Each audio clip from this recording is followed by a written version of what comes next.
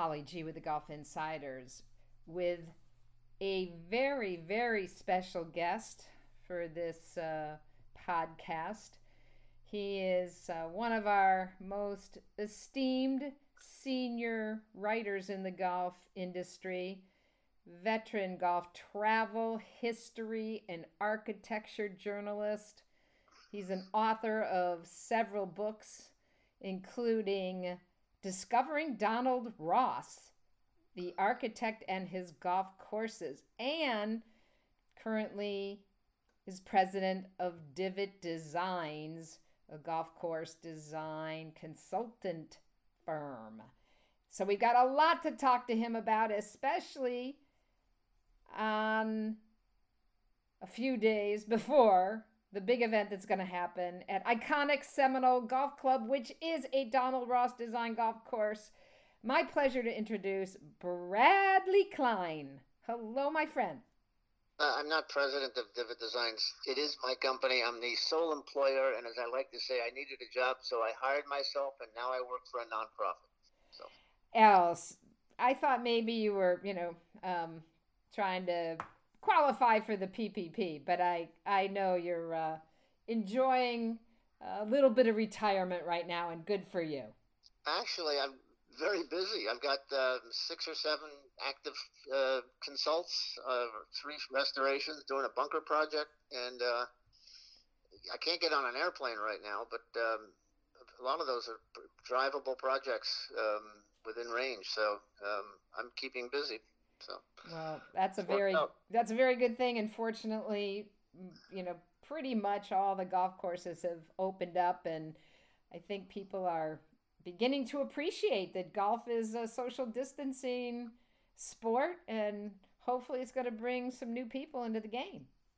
I've been writing a lot about golf in the era now of the pandemic and what's going to happen to it afterwards. And I think it's actually a very healthy period for the game itself. Maybe not the business of golf, but the game is thriving because people realize that it's about the healthiest thing you could be doing outdoors right now and still stay safe.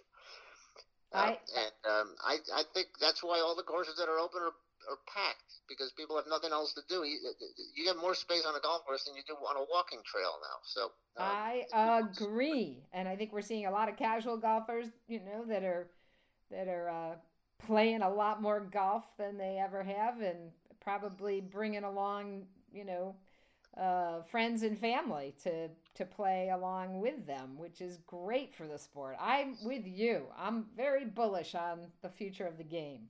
Well, the other thing that's going on is people are walking a lot more because it's harder to use a cart, and they're limited to solo, and you never know if they're clean enough. So there's a lot. All of a sudden, people who couldn't walk are walking, pulling their bag on a trolley, or carrying on a light bag. And the other thing that's great is that people don't seem to be as mindful about demanding certain conditions like 12 or 13 on a stimp meter. If the greens are rolling reasonably smooth, people are appreciative. I think that everybody knows that golf courses are working with understaffed maintenance crews, and they're getting the stuff done basically. So fairways might be a little longer, roughs a little shaggier, bunkers, there are no rakes anyway. So, everybody's, I think, playing golf for the fun of it rather than for some kind of a competitive drill. So I just think it's great to see. Well, I know what's going to be big time fun, and that is having live golf on television this Sunday from 2 to 6 p.m.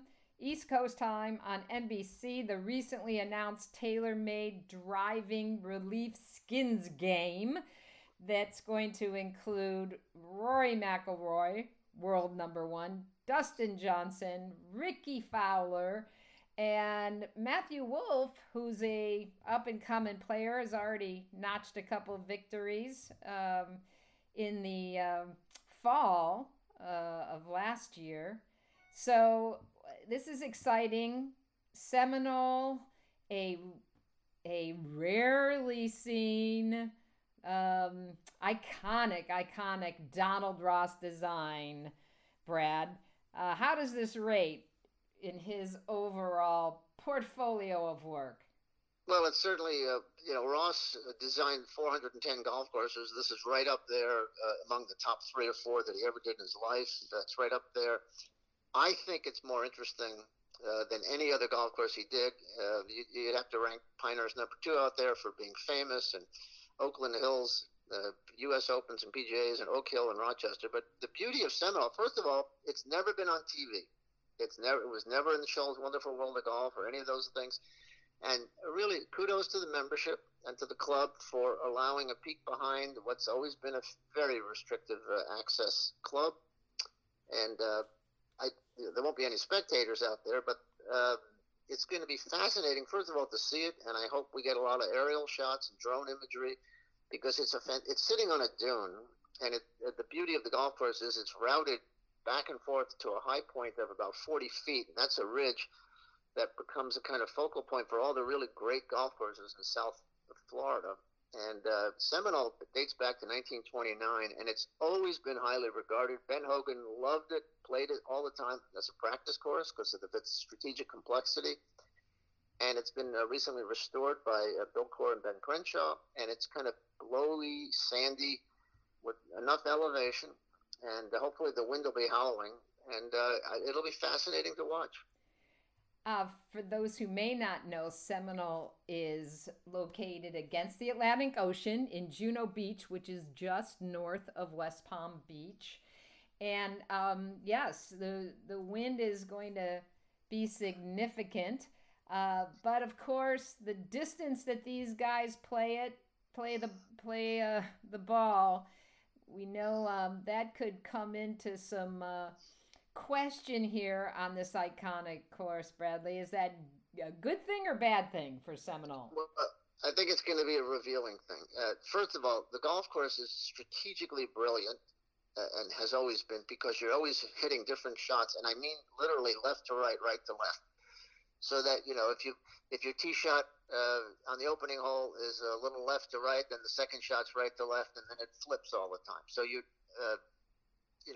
doing that a lot. Actually, the first tee shot's left to right, then second is right to left, and back and forth. You're always adjusting. So you really can't play one shot. Also, because of the wind, you got to keep. The higher you hit it, the more you're going to be up there with the gods and throwing the ball around. So you got to control it under the wind, which should be a big advantage to Rory McIlroy, for example. The limitation, however, I think could be stunning and maybe a little bit shocking to some people, because the golf course is only 6,850 yards from the back tees. And now it holds up pretty well when the wind is blowing, but none of there are 4 par 5s that are all under 515, 520. And on a calm day, they'll be hitting 6 and 7 irons into those 5s. So I'm a little worried, and even on the dog legs, the famous 6th hole, which Hogan described as one of the greatest 4 pars in the world, it's 388, and it's a right to left tee shot and a left to right second shot, kind of offset. But it's not designed for driver lob wedge. It was designed for driver 6 iron. So I'm just a little afraid that concerned that the limitations of the tour level play could overwhelm the golf course. Now, it'll still be fun to watch, because if that's the case, they'll all be making birdies and eagles. But from a shot-making club selection, you always want to have people hitting middle irons and 7 and 8 irons into par 4s rather than lob wedge and sand wedge. So that's the one thing I worry about here. Well, I'm a huge Donald Ross fan, because you did mention my favorite Donald Ross course, Oak Hill Country Club in Rochester, New York, where I grew up playing junior golf. This particular course, Seminole, is ranked number 12 on Golf Digest's America's 100 Greatest Golf Courses, and it's never been out of the top 20 since the rankings began in 1966. That really shows a test of time, not only Donald Ross's designs, but the course itself. Well, yeah, and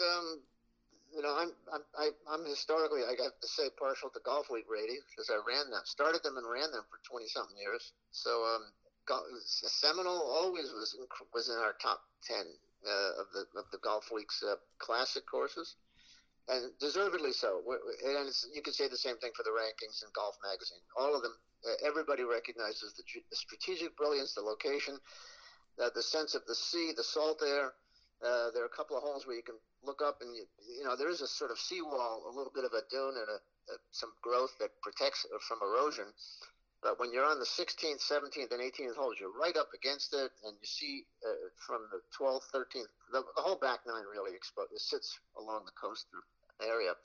So you're right there, and it's in that sense, it's a rare golf course in the United States that is right along the sea, and while you don't have actually water holes on the ocean, you have the dunes coming in. And one of the great things now is with the work that Bill Corr and Ben Crenshaw did, the sandy waste areas around all the holes have been exposed. So it doesn't have the formal structure of containment that it used to have for many, many years after World War II. It's back to that kind of blowsy, exposed, raw quality. And as long as the wind blows, it's going to be really fun to watch. I know you've been involved in a lot of restoration projects, and Seminole is no different. Dick Wilson came in and reshaped and rebuilt some of the bunkers in, I believe it was 1957. And as you mentioned, then Bill Corr and Ben Crenshaw have again come in and restored the look and feel of the original bunkers. How does a course protect its design in going through these different phases and restorations?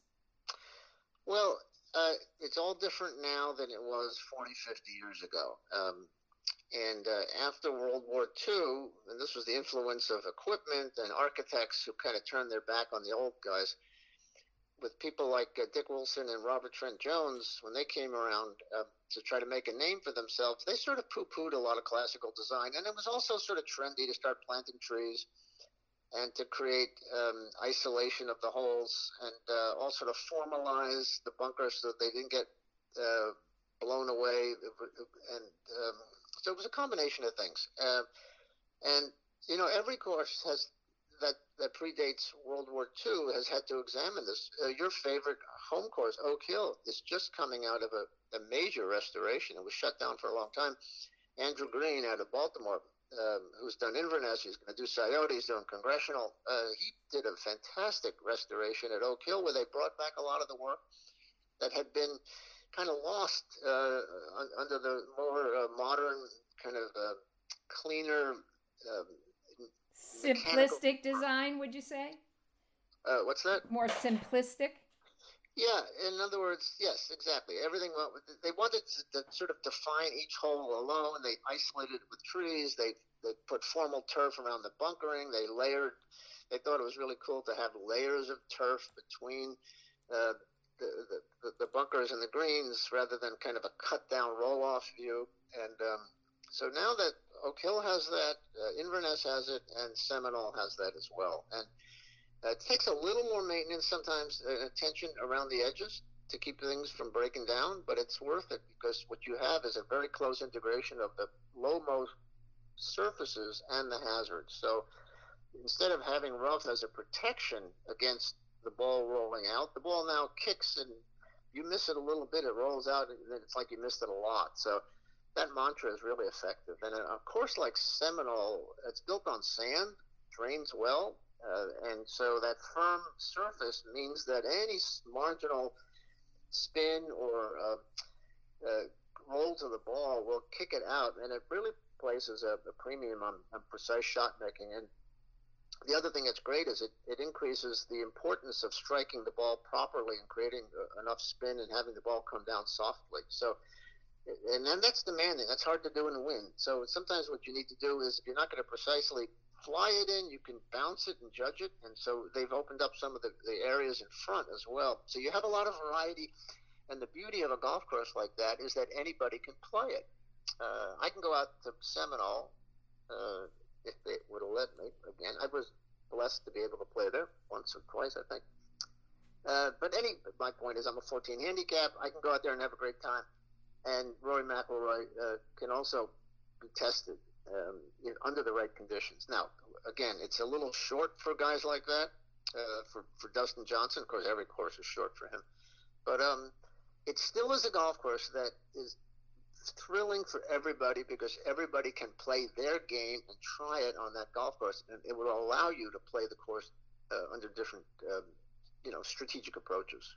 Bounce the ball in, fly the ball in, and so on. So that's the mark to me of a great golf course, and increasingly I think that's the beauty of those older courses that even on inland, parkland, heavy soil, they allow for opportunities to different ways to play the course. And that's what we're learning.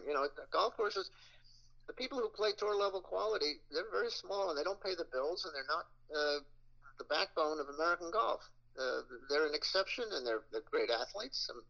I don't begrudge them, but you can't design the golf courses for them and still have the game playable for everybody else. And one of the things we're learning now in the industry is the sustainability of the industry.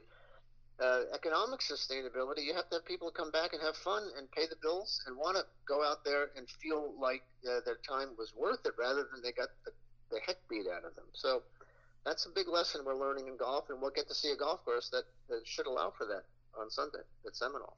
Well, the course was designed on just 140 acres, which when you consider some of these big, expansive designs that, came out in the 80s and 90s, that's quite remarkable.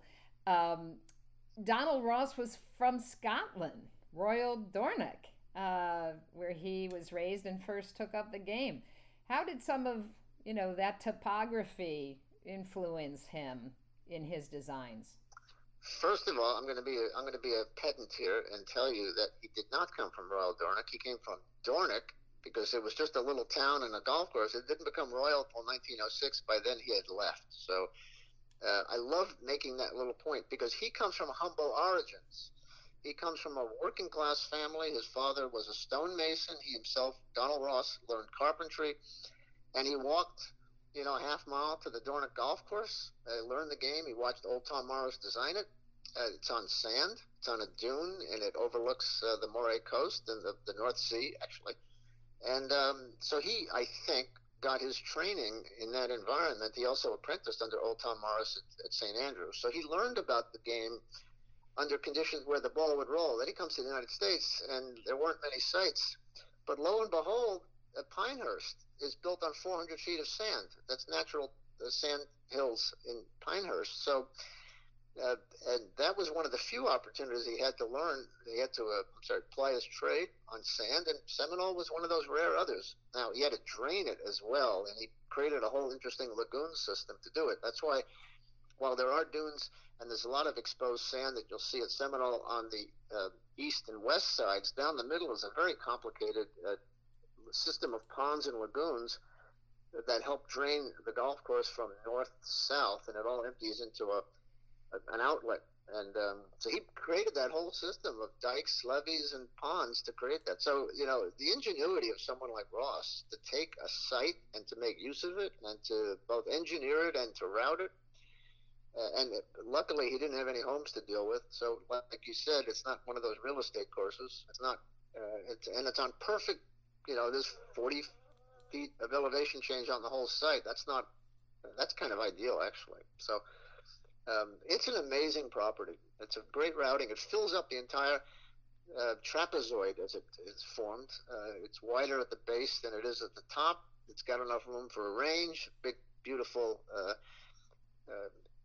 Mediterranean-style clubhouse, and it's a very elegant place. And I'm so thrilled, and I think the golf world should be appreciative that the members have opened the course up.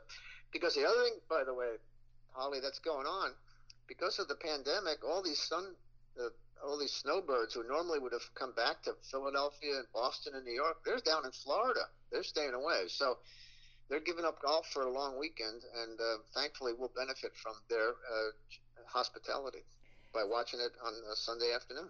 And raising a lot of money for COVID-19. Interestingly, you mentioned the clubhouse. There's no window that looks out to the sea. And supposedly Ross said the reason for that was, quote, "This is a golf club, not a beach club," unquote. You know what? I never knew that.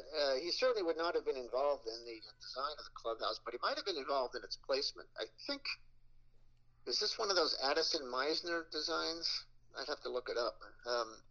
I could find that. Anyway, it does have one of the greatest locker rooms in the world, and the beauty of the locker room is that their small lockers arrayed around the outside, and everybody's sort of faced toward the inside, and so it has that real kind of homey. It's surprisingly small. The locker room, and it's the men's locker room is quite an intimate place, and it's famous for the display of historic artifacts and books and just the sensibility. There's one of those places you really want to stay and hang out if you ever get in there. So, well, I don't know if we'll get a peek inside there, but it sure, just looking at the picture, it's that pink stucco Spanish feeling is quite impressive, to say the least.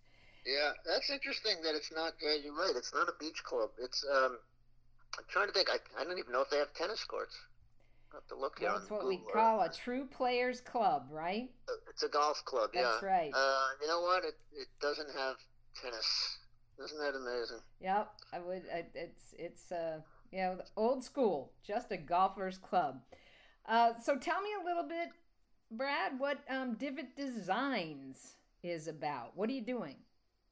Well, I incorporated a design firm in Connecticut in 2003 because I was doing some consulting work, and so right now I wrote the definitive biography of Donald Ross. It's a book called Discovering Donald Ross. It's available on a website by that name, discoveringdonaldross.com.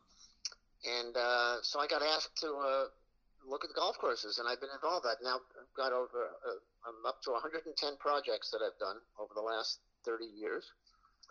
And sometimes it's just, one day consulting, writing reports. Sometimes it's more sustained. In 3 or 4 cases, it's actually doing a full master plan as I'm working on, for example, a country club of Waterbury in Connecticut with Matt Dusenberry, the architect who I hired. At Kennett Square in Philly, we're doing a full bunker renovation, and I got some help from collaborating with Paul Albanese on that one. So what I do, I come and help a club, and if they ask me to do more substantial work, I kind of need some technical assistance because I'm not very good at drawing detailed. I can't draw detailed plans, but I can sort of wave arms and talk about it. So I've collaborated with lots of architects, with Gil Hands, for example, at Worcester Country Club, and Tim Liddy on projects. So I like working with different architects. I've worked with Brian Silva on, I think, about 8 or 9 projects now. So it's been a great experience for me to see, and it's helped my writing because what I've learned is the inside part of construction, maintenance, and operational management and the financing from a club standpoint. So I think, most golf writers tend to focus on competitive golf and the tour. I stay away from it, even though I know it and I cover it, but my focus is on the actual labor process of building, rebuilding, maintaining, and keeping up and paying for a golf course. So I spent a lot of time, as my writing now has focused on, and I'm now the columnist for Golf Course Industry. I've been writing for the USGA Green Section Record. I have a big piece coming out in the Golfer's Journal on my favorite golf writer, Herbert Warren Wynn. All that is from my direct experience, former PGA Tour caddy, and now design consultant. And it's been a great way for me to be involved and to see and learn from a standpoint that, you're not going to get in a press conference, and you're not going to get by watching great players play. You got to do it during the week and at 5 in the morning. So that's how I do it. Well, that's what you call a career in golf well made, my friend. Bradley Klein, always a pleasure and a privilege to spend some time with you. And we look forward to seeing Seminole this Sunday, 2 to 6 o'clock Eastern Time on NBC. What a treat this is going to be for golf fans all around the world. We would have been watching the PGA Championship from Harding Park, but this is not a what do you call it? It's not, you're not losing anything by watching this instead. So It's a good mulligan, I'd say. That's a good way to put it. Yeah. Yeah. All right, Bradley Klein, thanks so much. Check out what's the website again? Well, it's it's discoveringdonaldross.com. www.discoveringdonaldross.com. Check it out and get your fill of all that you can of Donald Ross and Seminole. Google it because it really is going to be a special event to see this on Sunday. One of Ross's best designs and all the fantastic charity, millions being raised for COVID-19. Thank you, Bradley. Appreciate your time. Always a pleasure to talk with you. Take good care. Stay safe.